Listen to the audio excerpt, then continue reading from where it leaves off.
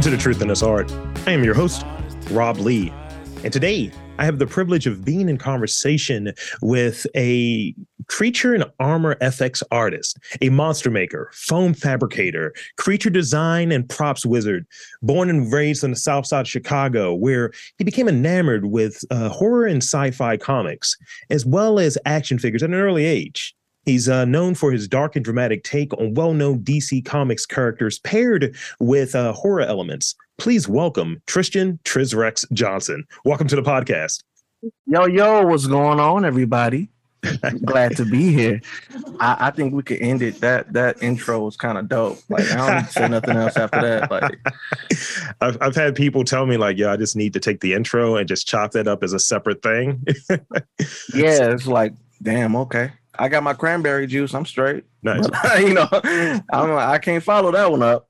It's almost like at times I joke because of the Chicago thing, right? I almost want to do like the 96 Bulls like intro, you know? Right.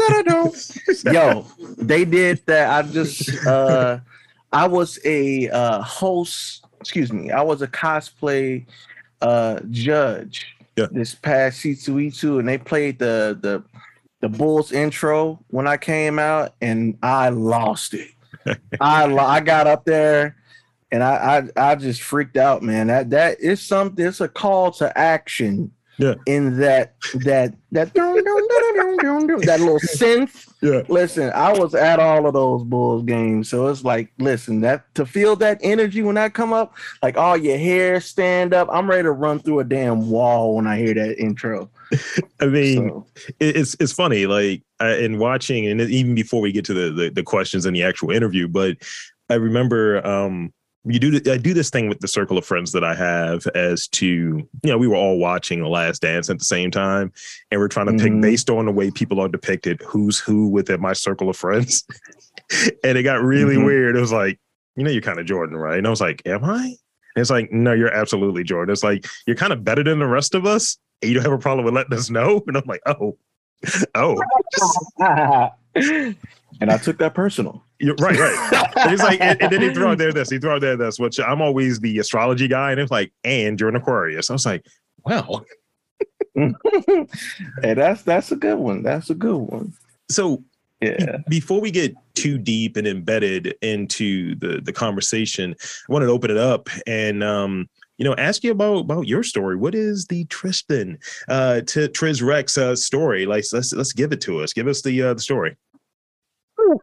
I mean, I could give you the chapters because it's still going, right?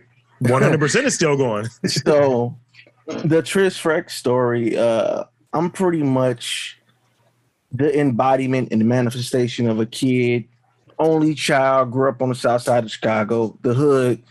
All I had, toys, video games, comics, movies, all of these things that really inspired me like at an early age, but I suppressed later on as you get older, sports, girls,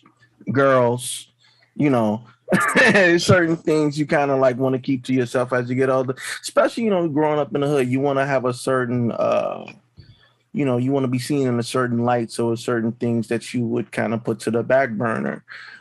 As I've gotten older, I've started to realize is that those things are what really make me special, my connection to those things, right? Yeah. And just fast forward to, mid-20s, I was just got a promotion, just got engaged, all this other stuff, identity changing. I'm being looked at differently throughout, in the world of things. And I really needed that release as far as, that artistic and creative release. And one of the things that I always saw ads for like C2E2 or Wizard World or Comic-Con. I'm like, that would be cool. Yeah. And I was talking to a therapist and we talked about it. And I was like, you know what? I think I'm just going to do a cosplay of a certain character I like. I didn't know what cosplay was at the time. I just knew that costume design was a thing and set design was a thing because I come from theater, right? Yeah. So I approached that as a therapy, and it turned into something that I'm really passionate about because I'm able to express myself in ways that I'm not normally able to. Yeah. Coming from the corporate world and just being, amongst my peers in like living in Chicago, it's certain things you kind of just like don't say. But as a cosplayer and as a costume designer, you could say all of those things. Yeah. Unapologetically, right? Fast forward to 2022. Now I'm, kind of one of the game changers, I guess you could say, bringing back some of those special effects, practical effects elements, but combining it with the modern cosplay techniques to create something new. It looks like it's from Hollywood, but I made it for like a couple $100. And it works like it's from Hollywood, but it's super, household oriented. No, I dig it. Stuff. So that's kind of like, in a nutshell, I was seeking therapy and an outlet and found my calling and passion, like what I'm supposed to do forever. Like I know that. I'm that confident. I'm that confident that this is what I'm supposed to do forever. That's great. Yeah. And I think being able to, channel, like, having this period where, I was in therapy and I remember, talking about like presenting who having that protective, that armor, if you will, right? I'm a 6'4", 300-pound black man. I can't just be like, yo, you watched that anime the other day, homie? It's like, nah, did you, whatever the thing is, right? There's a certain role that you're cast that you didn't pick, that you didn't audition for. So to your point of earlier about there's certain things you can't talk about and say. And, as a person that is a critical thinker and that's into pop culture and that is into comics and all of these different things, I definitely relate to what you're describing there of you can't be out there in the hood and like, yo, I just collected this like rare RoboCop figure. And it's like, shut up. It's an Ed 209, man. You got to see it. Right. And, and getting into this point where I was doing that many pockets of sitting the representative of who I am and so on. Exactly. And it just doesn't work. And I remember one of my friends, he reached out. We have, Baltimore Comic Con here. And he was like, yo, we should go. And I just remember kind of being apprehensive of like, man, this is going to be whack. This is going to be stupid, trying to be cool and not really enjoying like, this is what I'm secretly watching at home, like, with the lights off. Oh, no. And I'm seeing people just really just out there unabashedly, just enjoying their fandom.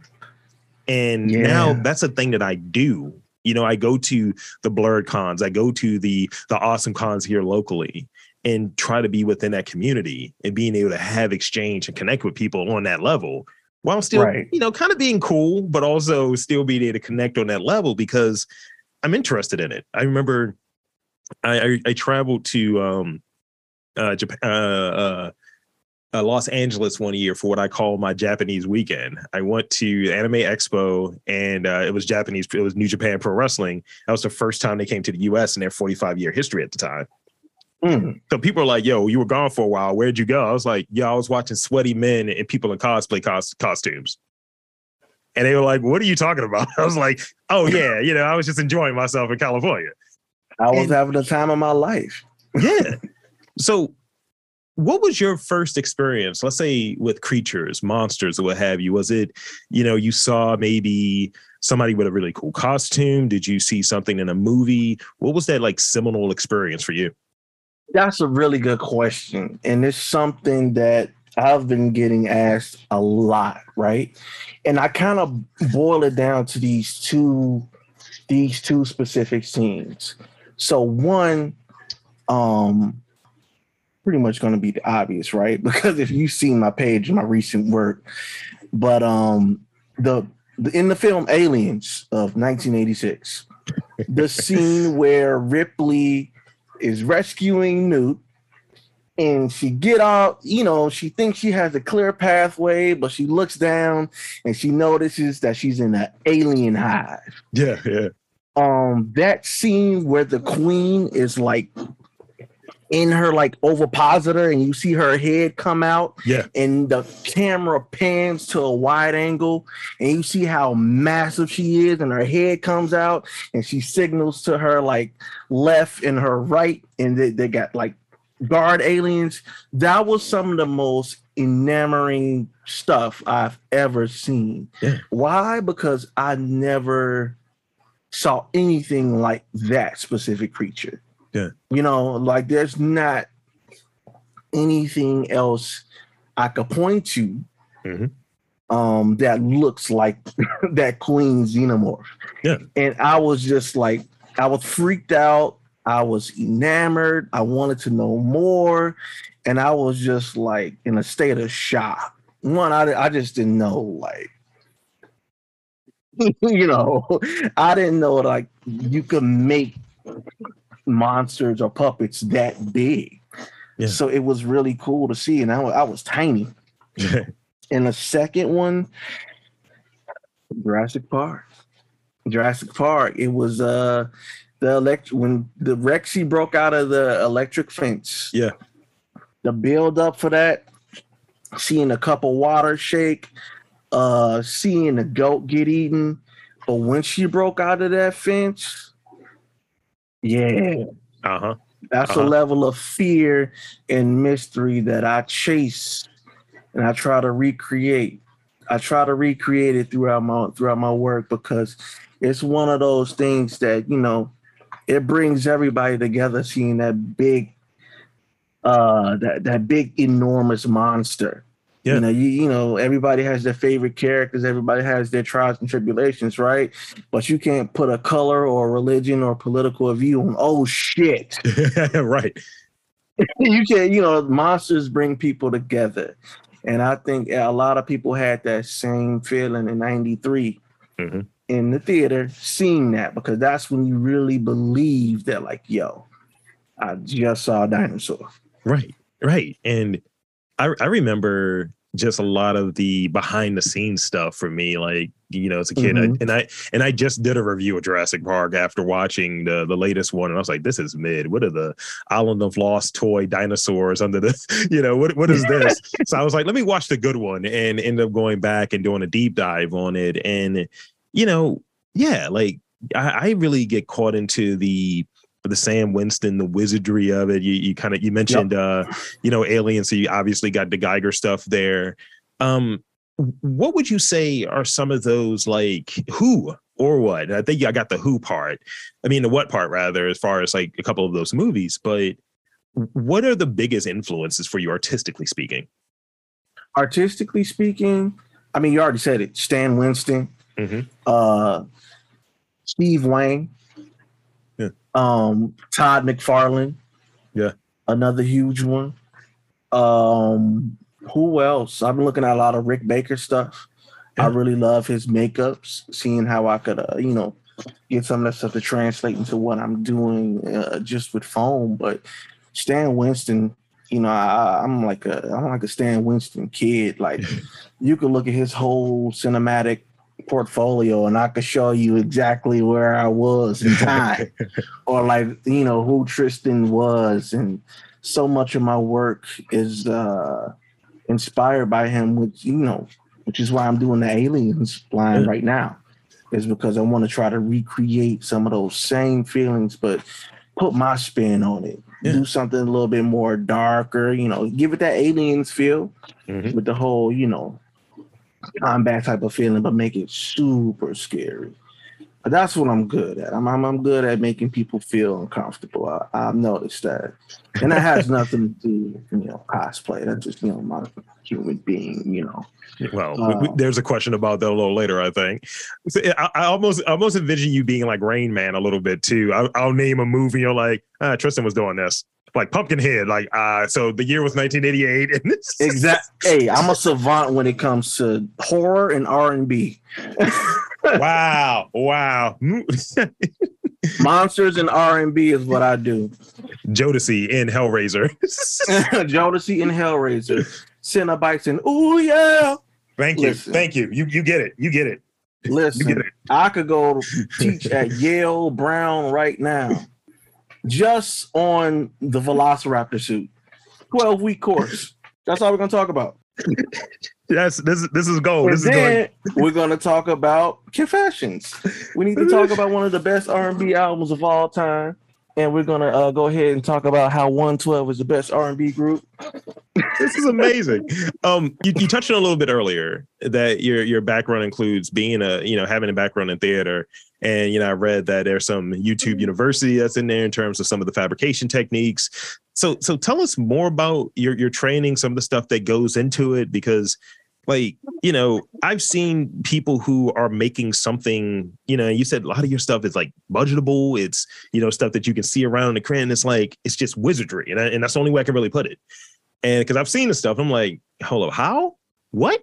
So tell me about some of your training and what goes into ultimately your work and bringing these creatures or effects to real life, making them come to life. Yeah. So, and just to preface this, right, I was always a creative kid and creative person. I don't want to mislead anyone to like, oh, you can do it too. So you can do things, right?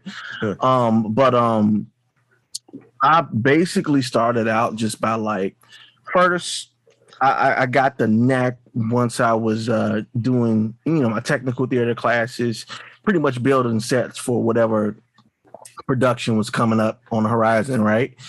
And I started to notice that I was really good at fabricating stuff. I was really good at making things, like out of cardboard or something, or painting something in a certain way to make it look like it's something totally different. Yeah.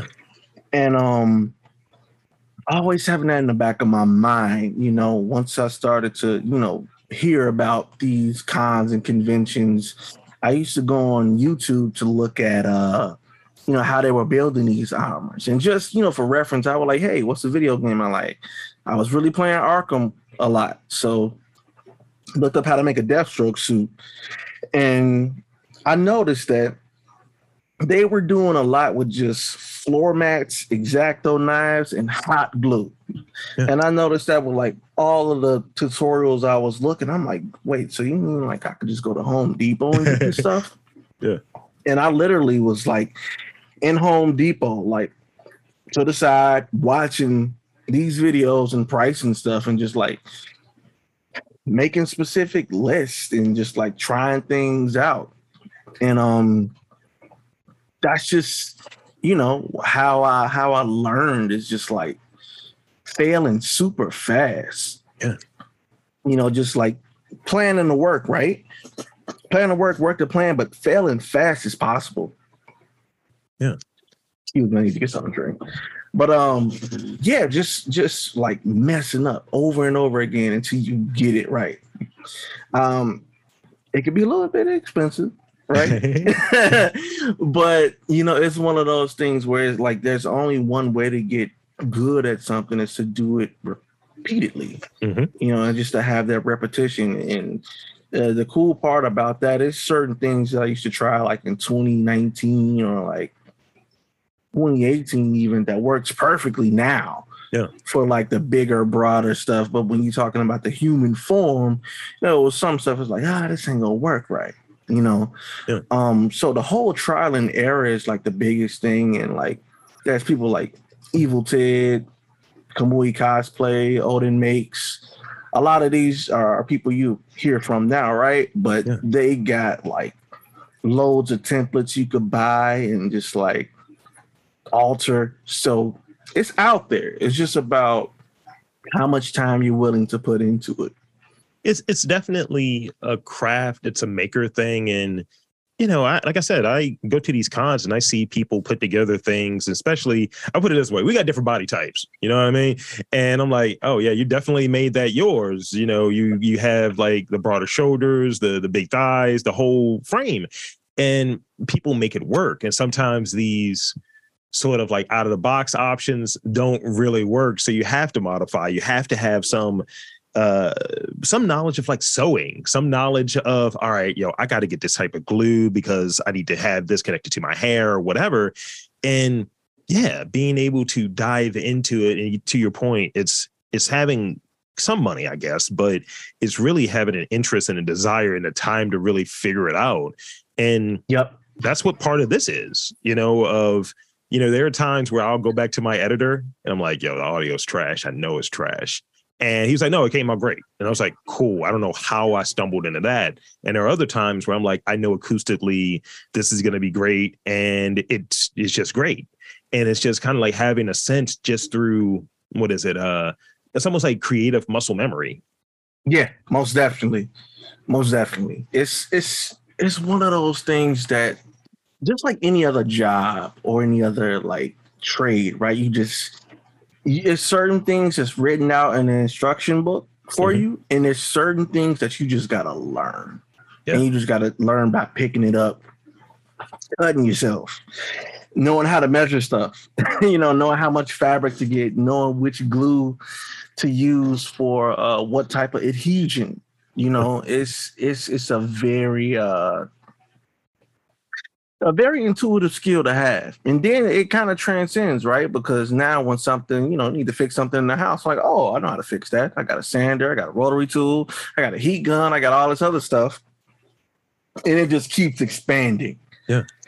So it's a really cool knack to have. And just like, with the budget thing, right? You could give somebody millions of dollars and, they might not make anything with it. Yeah. Depending on the right person, you give them a couple million and next thing you know, it's something totally different. So it's about the mind and of that person. Yeah. And, just what they want to do. Because execution is key. And especially when it comes to what I do. 100%. Execution is like, if you can't execute, don't even try it. What would you say is your all time, and I know it's going to be like picking a kid, what is your all time favorite creation that you've made, and talk about some of the steps within the process of bringing it to life? Yeah, oh man, I know. It's hard. That changes because I'm gonna be honest with you. My latest, the alien, the Royal Guard alien. That whole little line of creatures, like the face hugger, overmorph, chest burster. And I think, I want to say, if I had to one, right? Yeah. The Royal Guard. He's 12 foot, 15 feet long. Jeez. He's pretty much the creature I've been waiting to build since I saw that Queen alien, right? A lot of that was just me being like, there was a sense of freedom I felt because in the DC line, in that portfolio, you saw a lot of anthropomorphic characters, right? Like half man, half bat, half man, half anglerfish, and then you had Scarecrow and you had this other dude, Atrocitus, which was pretty much like the devil almost, right? So this was my first time really being able to break out of the human form and just say, screw it. None of that. No, we're going to do this old school style with PVC pipes and a crap load of foam. And we're going to learn some new techniques as far as how to make things move without you being in it and being in it. So it's like a suit and a puppet. So this is like a new form of freedom, which is why it's my favorite. Not necessarily, okay, looks, everything else, yes, it's great. Chef's kiss, right? But this was I did all of that other DC work and everything else was to create this. Yeah. So a lot of the patterning that I tried out specifically, say for example, if you look at King Trench, you can see a lot of the way the elongated arms or the way the Hellbat suit, my Batman suit, kind of has the piping and the shoulders. I'm like, that's H.R. Geiger all day. Right. If you look at certain parts of it, if I just took close-up shots of it, it looks like a xenomorph until you pan out. Gotcha. Yeah. So a lot of that stuff I've been, aspects of the Royal Guard alien I've just been gearing up to for years now. So it's a hard question because I really love Lord Atrocitus of the DC line too. Yeah. The big bad 7-foot villain I did there. I mean, that's the one that really is popping for me because one, that's just my personality type. If I'm not on a podcast, it's like no. But I think just the sheer scope of it, because I'm looking at this picture with what looks like you're in a shed with just everything around you. I was like, this is fire. I see the bat suit. I see like the I think it's like a whole like bat head with the lab coat. I was like, all of this is fire. Yeah, that's who I truly am. Yeah, those characters are depictions of me throughout a certain time. Yeah. They're like wearable journals. And I love them so much where it is like you said, it's picking kids, literally. It's like I put a lot of work into this one. Of myself. Yeah. Yeah. And it's like picking versions of myself throughout time too. And, those, I love all of them. But that alien is just it's a new celebration and a rebirth of me, and I'm pretty sure that'll change. I'm working on the Queen, my version of the Queen right now. And that's done, I don't know who's gonna be the favorite. And it's funny because that's one of my rapid fire questions. I'm gonna give you a little inside baseball before we even get to it. Just letting you know that might have something to do with a rapid fire question I got for you later. Oh, okay. So so let's talk about your preferred like material, what have you. So is it true that you prefer to work with foam? If so, what are like some of those benefits working with foam above like other materials?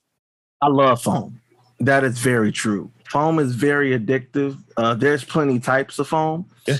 I use EVA foam and upholstery foam mostly. Upholstery foam is like what you're sitting on in a couch, bed, all that other stuff. And EVA foam is like the floor mats or the craft foam that I was telling you about. And one of the most addictive parts of working with EVA foam is that literally you can make it look like anything. It's like fabrication heaven, because you can make it look like tree bark, you can make it look like scales, you can paint it up real good to make it look like metallic silver, armor, all of that stuff. And it's addictive. And once you figure out how to, cut it in certain angles, detail it, and really get it to look like things that it's not, it becomes addictive. Opposed to using latex or, wet clay and things of that nature. And those are things that I am going to get into a little bit more down the line. But right now, as I said, my mission is trying to marry some of those old special effects techniques and looks and characters with things that you could easily buy from this new cosplay line of materials that's really popping out. So, and thank you for sharing that. And yeah, because I think we have a preferred mode of what we want to work in, like, using different recording equipment, right? I know how to use 3 or 4 different ones, but I prefer to use my mixer and I prefer to use this sort of setup. But I think knowing how to do other ones is like, I can do other ones, but this is what I prefer to work in, and this is what I'm most skilled in. And that's ultimately kind of how that goes. We all have the things that we like, what and maybe it's the current project, but what is the most challenging project you've worked on? And what was particularly challenging about it? Like, was it like, I couldn't figure out this adhesion here? It's like, the foam is all wrong. This the scope and the scale of this, or it's like the deadline doesn't quite work. Tell me about that. Yeah, I mean, I would say that there's like multiple. Mm-hmm. Like I could give you an example, like Man Bat. His wings were something for me to really wrap my head around, mainly because I haven't made anything that long or that thin before either. As far as like the actual flaps of the wings, I made those out of like 2mm craft foam, and then I was using got some crutches and added like PVC pipes to them. And it was one of those things where it really taught me how to account for weight when you're acting in a suit and things of that nature. Because it was just like, my forearms and delts are like burnt up just from this one character, like shoulder day every time you got to suit up. And then, like right after that, Atrocitus was like, I never, everybody that I created was relatively my height. Yeah. Or, I could get away with it in platforms, but that was my first time like actually adding to platforms and kind of like modding things of that nature and just like moving totally different and like overcompensating certain movements that you think like, oh, I'm probably doing too much, but to the outside, it looks just right. Mm-hmm. It's just like those big, larger than life characters. And I would say without doing those two, the alien wouldn't be what it is. Right. Because I had to bump my head up against that wall for some time. And one of the things I would say one of the harder things though, if you look at that bat suit, you'll notice that there is a red symbol in the chest. Mm-hmm. Melting acrylic is a little bit harder when you don't have like a dedicated oven or tool to do it with.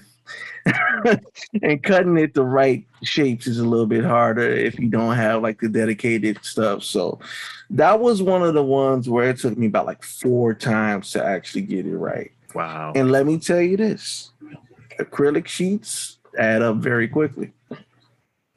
I can imagine. So some of those mistakes hurt. So how tall are you? I'm only 5'11". I'm not tall at all. Oh, got it. Because I'm trying to, I don't have the scope. Like people think I'm short. And then when they see me in person, say, oh, you're a monster person. I was like, that language, Yeah, I'm not the tallest guy. You can see me, but I'm girthy, but I'm not tall. I guess you could say girthy or I don't know what you call it nowadays. I'm a shower, not a grower. I don't know. I don't know what it is. I'm a shower, not a grower. I remember going to one of the conventions, and I was like, someone asked me, because they'd seen me a few times at maybe BlurredCon, and they were like, "Yo, when are you dressing up, bro?" And I was like, "Yo, it's hard to find a lot of material for this big frame." And it's like, "Yeah, you are kind of big." I was like, "Yeah, just give me a bunch of sheets. I'll figure it out." Give you a bunch of sheets, wrap it around you. Yeah, just like, ooh, I'm a ghost. Yeah, man. It's one of those things where nowadays I've been, because of all my commitments, at cons now, sometimes it's harder to suit up. But it's funny because when people see me out of the suit, they're like, damn, he's kind of big, man. I'm like, well, yeah, the gym, powerlifting. A few weights here and there. Yeah, like, so it wasn't just the foam. Like, no. Like, nah, man. Nah, bro. It's like what Dwayne said, it's not pads. This is actually my body and not in this Black Adam costume, Yeah. So some of that stuff is like, oh, his arms are huge. I'm like, yeah they had to fit me. Yeah. I joke on occasion because I'll wear like weird cutoffs, and I was like, oh yeah, I took a little trend before I came out here. I'm like, what? Hell yeah, get that trend popping, get them veins popping. just admitting to steroid use. This is ridiculous. That good old trend balloon. Yeah. Where's the Deca? So so I read that you had some. Again, this is overlap. Early inspirations include turtles and street sharks, which street sharks is a deep cut for some. I may have done a Lost podcast about anthropomorphic teams of characters who are fighting. Mm-hmm. Just look up when you have the chance. Look up tiger sharks. You're gonna have a great time. What about these properties that really like sticks with you? Because I would imagine you're kid of the early 90s, like I am, and these things are like, it's a formula that works, and ultimately you're like, I want to maybe go to these things that are with like-minded people. So what is it about that type of content that really kind of stuck with you and really kind of maybe got you interested early on? I would say when it came to those anthropomorphic characters, I never really felt all the way human. I've always had this deep connection to nature. Okay. Yeah. Which is why I got so many reptilian children of my own. I always felt that it was like something deep inside of me. Like I could almost transform. Like I could feel it behind my eyes. If I just concentrate. Twitch. I could just turn into a raptor or something like that. That and just the toys and the marketing behind it, they really made you feel a part of the game back then. Whereas nowadays it's just like, oh, okay, here's this program. They don't make them like they used to. Yeah. No, they don't. Not at all. They don't really care. It's like, okay, how many viewers can we get? How much money? Boom, we're done. I don't think they were if you look at it in the 80s, right? I don't think they were as obvious about it. Like if you look at Transformers, right? You look at it as an adult, you're like, this is just a fire sale for toys. We need to sell these, or exactly same thing with He-Man. But now it just feels like there's less of a soul in it, or maybe I don't know. I think in kind of dealing the nostalgia, because I'm looking at some of the stuff that you've worked on. You look at, you mentioned Jurassic Park, that's 30 years old at this point. In terms of the movie, you mentioned Aliens, that's 36 years old or what have you. So, going back into that nostalgia and growing up, it's like, is it a lack of soul in it at times when you see something that might be CGI versus something that's a practical effect? Because that's where you're at. You're in the practical effects lane. Like, you're a wizard, dude. Yeah. Thank you. I appreciate that.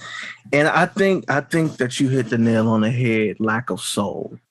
I think it's because it just seems like we were more creative with the less technological advancements that we had. Mm-hmm.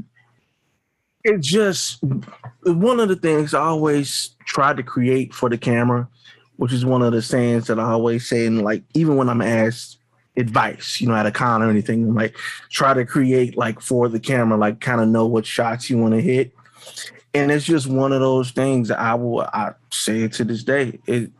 Shooting certain creatures, certain armors and all this other stuff, it just hits different when it's actually in the camera. Yeah. When it's actually in the camera, it's undeniable. I did some test shots the other night with one of the characters for this little Halloween special. It's like there's no way in hell they can make this CGI. Me and my wife and I was just like, yo, this, because she's my partner as well. It's kind of like a family business. Nice. But I was like, yo, you can't fake this. There's no Photoshop or anything. It just has to be raw and in camera. And the soul part of it, listen, I love this culture that we have today where the geeks, or whatever you want to call us, are the popular. I never thought I'd see the day. But when it comes to the actual soul, it kind of begs me to question, like, what's real? Mm-hmm. Like who's, and honestly, if you look a little bit deeper, it's easy to see what's real and what's not. It's just one of those things where if Hollywood isn't going to do it, I'm going to do it. Yeah. I'm not going to wait for anyone to like bring me on their, costume team or effects team to get something done. I'm going to show you how this would really go through my lens, right? Because my stuff is really coming from the soul. And a lot of the times, just like with the characters I create, with some of these stories that I'm going to be telling in the future, has nothing to do with aliens. It has to do with me. But if you don't know, you don't know. You know what I'm saying? Like the Royal Guard is a symbol for the monster that I've become, or the character I've become, in order to serve the queen. Who is the queen? That's my wife. Yeah. What's home? The hive. That's who I take care of. And being the guardian and protector of that, and becoming this big monster because all of the roles and duties that you've accumulated over time when you were in your drone and warrior stage. Yeah. Now you're the Royal Guard, you're the Praetorian of the hive, which means nothing goes, everything got to go through you. Yeah. You know what I'm saying? So really it's just a synonym with the growth of me as a human being and as a man. It has nothing to do with aliens at all. It's just easier to tell that coming of age story in an aliens universe. Yeah. But that's the soul that I put into the monsters. Mm-hmm. Like a Lord Atrocities, him being 7 foot with all the volcanic armor and all of that, and how you see that pulsating red lantern and all that. That just has to do with me dealing with anger and rage. Yeah. And that's who I would be if I was to let go. Has nothing to do with the red lantern itself. I just choose it because it's more palatable. Yeah. I mean, it's more. In some respects, like this iconography, whether it's pop culture, whether it's comics, what have you, those are parables. You know, those are the psalms that we have, these sort of connections and what have you, and we use it to mean something else. Like, I definitely connect with atrocities. I definitely connect in that way because, you know, when I was younger, I had the whole like, I'm probably gonna kick a hole through this wall sort of thing as a means of dealing with. And then, you know, you get a 300-pound dude going. It's a lot. It's a lot to kind of say, all right, you need to de-Hulk, you know? Yeah. And that's the thing. Or what I feel like I relate to most is Marv from Sin City. You know, it's like that's more of where I'm at or what have you. It's just like, you know, if we start looking at characters and what they represent as maybe facets of who we are from a personality standpoint, that's how people cope. That's how, you know, it's like, oh, I see myself in this person or what have you. And yeah, it's not 100% obviously, but when I'm at a given stage, and I like the way that it was described earlier about it being like a diary, a journal of where you're at in your life or what have you. There are, you know, when I look back at my podcasts and going through that whole history of almost 14 years of it, I can't be the same guy I was when I was 24 versus being 37. I can't be. Can't be. And the references are differences. The references are different. The things I was into are different. And I think, you know, you might look back at it and like, damn, I can't believe I used to say that. Or, wow, I'm a different dude now. Or that wasn't the most evolved way of thinking. And yeah, I mean, it's really interesting, and it's a vulnerability there too. So, you know, big shout out to you in that regard of really putting yourself out there and taking that sort of chance and having that courageousness and that courage to create. Because, you know, that's the thing, especially when it's coming from the soul in that way, you know? It's very vulnerable. It's thank you. I appreciate that. And it's very vulnerable. You know, you say sure, not a grower. It's like that. This is me being butt naked on stage. Like with each creation, this is like all my hopes, my dreams, how I'm feeling. Yeah. And they're just, you know, wearable journals is kind of what I coined them as. And it will be fun to see like maybe like 5-6 years from now. Like if I recreated some of these characters, they probably look totally different. Mm-hmm. I'm waiting, like you said, with the growth. I'm waiting for the book. I'm waiting for the book with the images and the journal entry. That's the natural thing I see you doing. Oh yeah, there's gonna be some more visual stuff too. Yeah. So here's the last real question I have for you before I get to those rapid fire ones, which I've been adding to as we've been talking. So I watched, and you probably seen it too, that it's I think it's either black or horror noir maybe, but it was a slasher horror documentary where Jordan Peele mentioned that black people tend to root for the villain in stories and horror movies because that's how it's almost like representative of how we're treated in society. You know, we're always the villain. The black guy did it. What are your thoughts on embracing the villain in a story? Because, you know, most of your guys, they're dark, they're horror characters, they're the villains. So tell me about that. Who said they were the villains? Somebody. Somebody wrote them as villain. I don't see. Listen, I say it as this. Everybody's the hero of their own story. Yeah. I don't believe they're villains at all. Because if you look at some of the backgrounds as far as what drove them to go down the specific paths that they went down, you know, it's like, hey, you know, if most of us were, you know, presented with that type of situation, a lot of us will fall into that villain category. Mm-hmm. I look at them all as heroes. But in this case, as far as like rooting for the villain, I definitely see myself doing that more because one, we are treated that way in society a lot. Yep. way more than often. You're a 6'4", 300-pound black dude from Baltimore, right? East Side, yeah. East Side. I am the embodiment of the South Side of Chicago. When you think about somebody from, you probably gonna think about somebody that look like me. Yeah. You know what I'm saying? I'm a bigger black guy. I'm muscular. Probably like the people that you don't want to see in a dark alley. Me and you, but it's one of those things where I see myself rooting for it because I want some form of like just doing for the people that have been done wrong.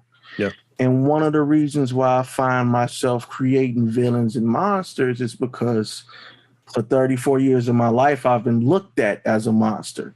So I know what audiences and what mainstream media and people fear because I know the reactions that I get when I'm walking a little too fast in Target or when I got black on, all black on, enjoying his fabric, or when I got the Scully on at the gym, I look a little bit like, oh, yeah, artist? Oh, you cosplay? Oh, yeah, okay, cool.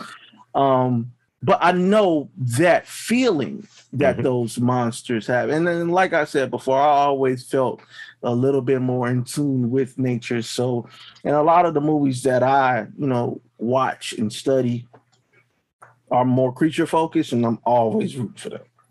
Yeah. I try to stay away from the slashers because there's a lot of bad people in real life killing people. Yeah. Being from Chicago, I'm kind of like, oh, okay. I don't need to see nobody get shot. I mean, same thing here. All right, I'm good. I think I'm all set, guys. Yeah, so I tend to, and no, that's nothing against that section of horror because I love those too. I got to see Halloween Ends because it's part of my job. I got to watch all horror. But when I have my choice, right? Yeah. Give me some creatures. Yeah. Got to have some monsters. And I'm always rooting for them. I'm always rooting for the underdog in this case. I'm looking for a dude in a rubber suit, Dude in a rubber suit? Or a foam suit, if it's your word, But I'm going to try to make it out of foam. Yeah. So. But yes, I definitely agree. That was a long answer and long way to say yes. No, I appreciate it because it's, we don't do short answers here. We're about to do short answers, but we don't generally do short answers in the real part. We like to get the real answer, and that is the real answer. I 100% agree. And yeah, so I've added like 4 rapid fire questions. So Let's go. I got like 8 rapid fire questions for you. Brevity is key here. Don't overthink it. All right. I got you. What's a monster movie design, like a creature design that you would want to have a crack at, like a major movie that you're like, I could do that better? Better or want to add to? Whatever your interpretation is. Like you just want to crack at. And you're like, you know what? I wish I did that. The Cathoga from the Relic. It was I think it came out in 95 or 96. Chicago-based movie here at the Field Museum. Super dope. I love the design. I love the design. It was so different. I just think that with my skill set and my me being super in tune with nature, I think that I could create something that would be super dope. Not to say that it's not dope. I love that character and that creature design, right? I just like, I really wish I could have had a crack at that. It's 97, by the way. 25th anniversary. The Relic is a very super sleeper. One of the best creature reveals too, hands down. This is apt because, like I said, I've been doing some deep dives, and I see the alien thing, and what usually goes with the alien is maybe Predator for better or worse. Out of the pantheon of Predator, what is your favorite Predator movie? One. You get Predator it. 1. You get it. The mystery and lore and the actual buildup of not knowing who's hunting you. It's almost it's something very mysterious about that first movie. Now, I'm talking black, not as in title, but as in the demographic, right? What is your favorite black horror movie? I'm gonna be honest with you. It's probably Get Out. Okay. It's super recent. Okay. Get Out was very scary to me. Very scary to me. And one of the things that freaked me out the most is the one scene where they had everybody over at the house and he was getting all of the compliments and they was speaking about him as if he weren't there. Yeah. And being, these are things that people joke about. And sometimes you'll hear them in subtle ways from like your colleagues who are not Black. And it's like, damn, that's how you think of me? Mm-hmm. You know what I'm saying? And it was very scary. Very scary. For a brief second, I thought you were going to say because you did some stunt work and it is L'Oreal Hollery. No. Shot down. No. I mean, for me, it goes a little further back. It's the initial Tales from the Hood. It's rough. It's rough with the puppets. I can't jam with the puppets. Tales from the Hood is up there. It didn't scare me though. I'm now granted, I saw it when I was 10. So that's the thing. I saw it when I was 10. So it's that first time you're like, ugh. When they jump out the painting, I was like, I get it. Yeah, it's like, nah, I get it. I'm all set. It's always it hits a little bit different when they look like you too. Yeah. That's the thing. Because at one point, even that sequence in it where the politician, that dude, and he's like a zombie, I was like, nah, I'm good. I think I'm good. Because I haven't really I'll put it this way. I was Jason Voorhees because of my size for like 5 straight years. That was my Halloween costume. So it's just like, I wasn't hanging around white people in the projects. It's just like, oh, this white person is a fictional character. Yeah. But when you saw Candyman, it hit different. 100%. 100%. Yeah. Uh-huh. You want to know what was freaky about Candyman? There was a couple scenes that were shot in my old university's library. Oh, wow. And I used to be in there. I'm like, ooh. You know what I'm saying? Because at UIC, University of Illinois in Chicago, sometimes it would get late. And sometimes, be with a study group or something. Yeah. And you just start having those flashbacks. Like, remember when she got dragged out? Okay. Damn. Cool. We're going to get back to this French. And then for the latest one, as well as the old one, Cabrini Green, the projects, I used to work, and my old company used to be right across the street from it. And just like some of those flashbacks, I'm like, ooh. Yeah. It's a very Chicago-centric film. I'll just say this. Those movies, because I'm about to do a screening, as we're talking, I'm going to do a screening around this time of the most recent one. And I was struggling between it because I did a review on the original, and I was like, the most recent one definitely pings on that art button a bit more. The first movie definitely tickles the gothic notes a lot more, which I really like. Like, this is a tragic figure. It feels like it's a gothic story. Like, oh, this works in this way. Whereas the update, it works in different ways, and there's an effect in it that I don't like that I'm going to make fun of.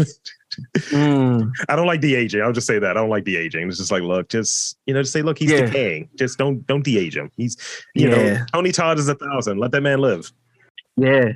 One of the things that I was really able to appreciate in this later one is the use of Cabrini Green as a character. Because if you're from Chicago, you know exactly what that project and what those buildings actually represented. And you also know the aftermath of it as well.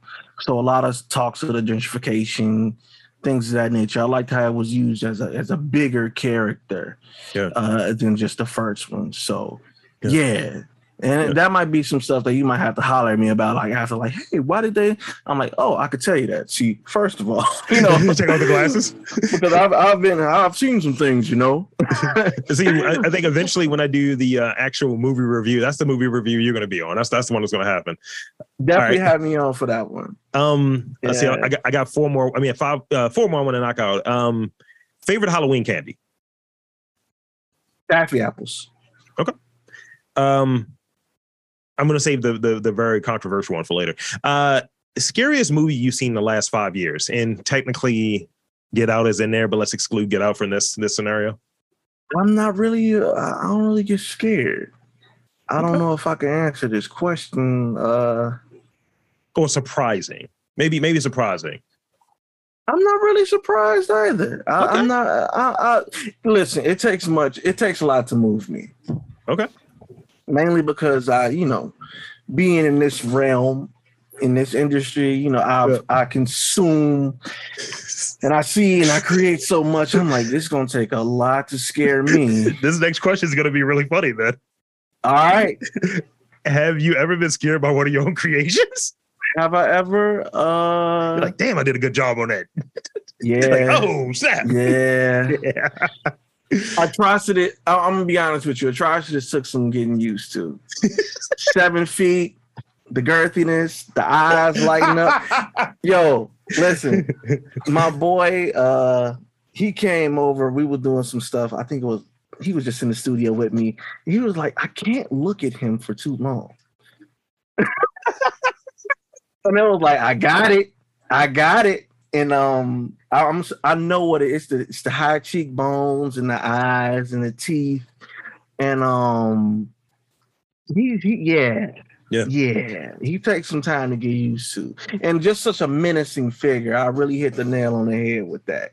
When I brought him to C2E2, he was little kids they didn't like him. I'll say at one point when the pandemic first started, right, I have this airsoft Oni mask. It's got the big teeth, the bugged out eyes. And I was just wearing it in a very white friendly area. And I was like, this is my mask. And then someone just sees me walk up, just all, they're like, oh shit. It's like, nah. In a big Oni mask. It's like, yo, who's this? Who's this large golem? Right. So here's the last one. Kind of a two-part, and it's gonna sound a little similar to one of the early ones, but this is not necessarily one I think you would want to do, but one that you would want to see done in a practical way. So, okay, is CGI cheating? And if so, which CGI monster would you want to see done over as a practical effect? Ooh, yeah. All right. Okay, so first to answer, CGI is not cheating. Mm-hmm. It is to supplement the art. It can be overused at times. I think it's best used when it's paired with practical.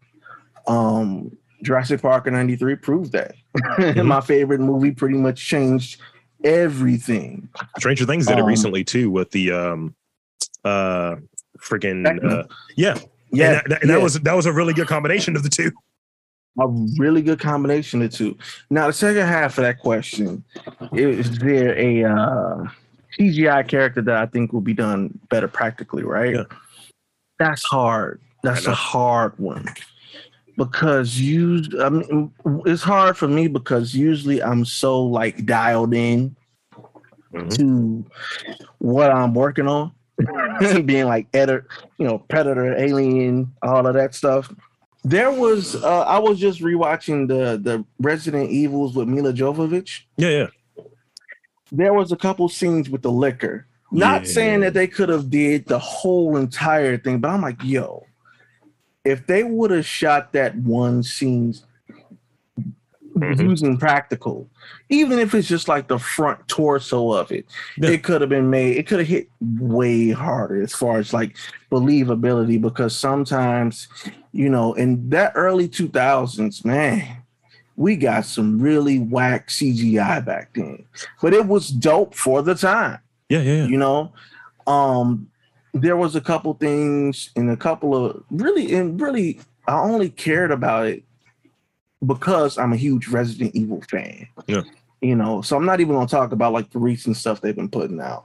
Because if that's the case, all of that should be done practically. And I could do it for the low. So holler at me, Capcom and all Netflix. It was good. Netflix, I could do it for real. But yeah, there was a scene with the liquor. Yeah. I think it was either the second or third movie. It was the one with Mike Epps in it. Might have been the third movie, because that's when they introduced Nemesis. Mm-hmm. But there was a couple things that I saw. I'm like, you know what? I could do that practically and shoot that and make it look better. So that's one of the things. And plus, it's just as a Resident Evil fan, it's just like, now that I do what I do, it's like, hey, we got to put some respect on these creatures, because you want to see the needle pushed in a way that if like I have a yokai tattoo. I have like I have a foo dog. I have like an oni. I got some wild Japanese tattoos or what have you. And it's one of those things where if we're starting to see more and more these things that could be done in a way, like I'll put it this way: when I watch Shang-Chi and that foo dog pops out, I was like, yeah, I like lost my mind. I was like, let's go about a CGI foo dog. And if it was a practical effect, I don't know how they would do it or what have you, but just because of my knowledge base, but yes, give me all of it. Give me all of it. So it's like, I want to see these things that, it doesn't feel like it's a video game, because I agree. I don't think it's cheating either, but I think, to your point, it is overused in instances. And barbershop conversations always go back to 2002. So we're 20 years removed. And you're talking about those 2000 CGI. I just remember watching Blade, and it's a bad fight, and it's all CGI, and it's kind of cheap because everyone is wearing black and it's shot at night. And I was like, this is a shortcut. I was like, it's fine. Yeah, I'm sure there's talent and all of that attached to it. And I'm not legislating that, but I'm like, you guys didn't need to use that here. You could have just did some choreography. Get back to filmmaking versus, the digital component. Yeah.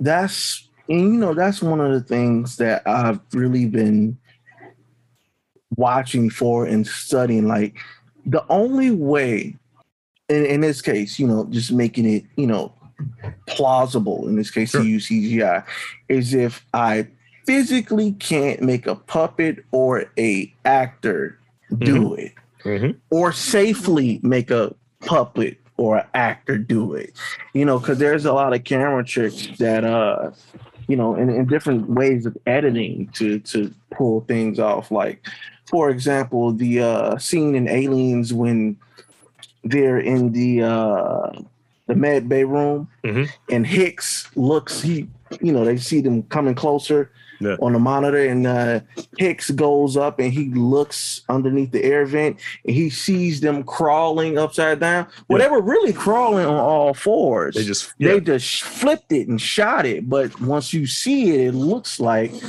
so it's like the less, kind of going back to what I said, it's like the less technology we had, the more creative we were forced to be.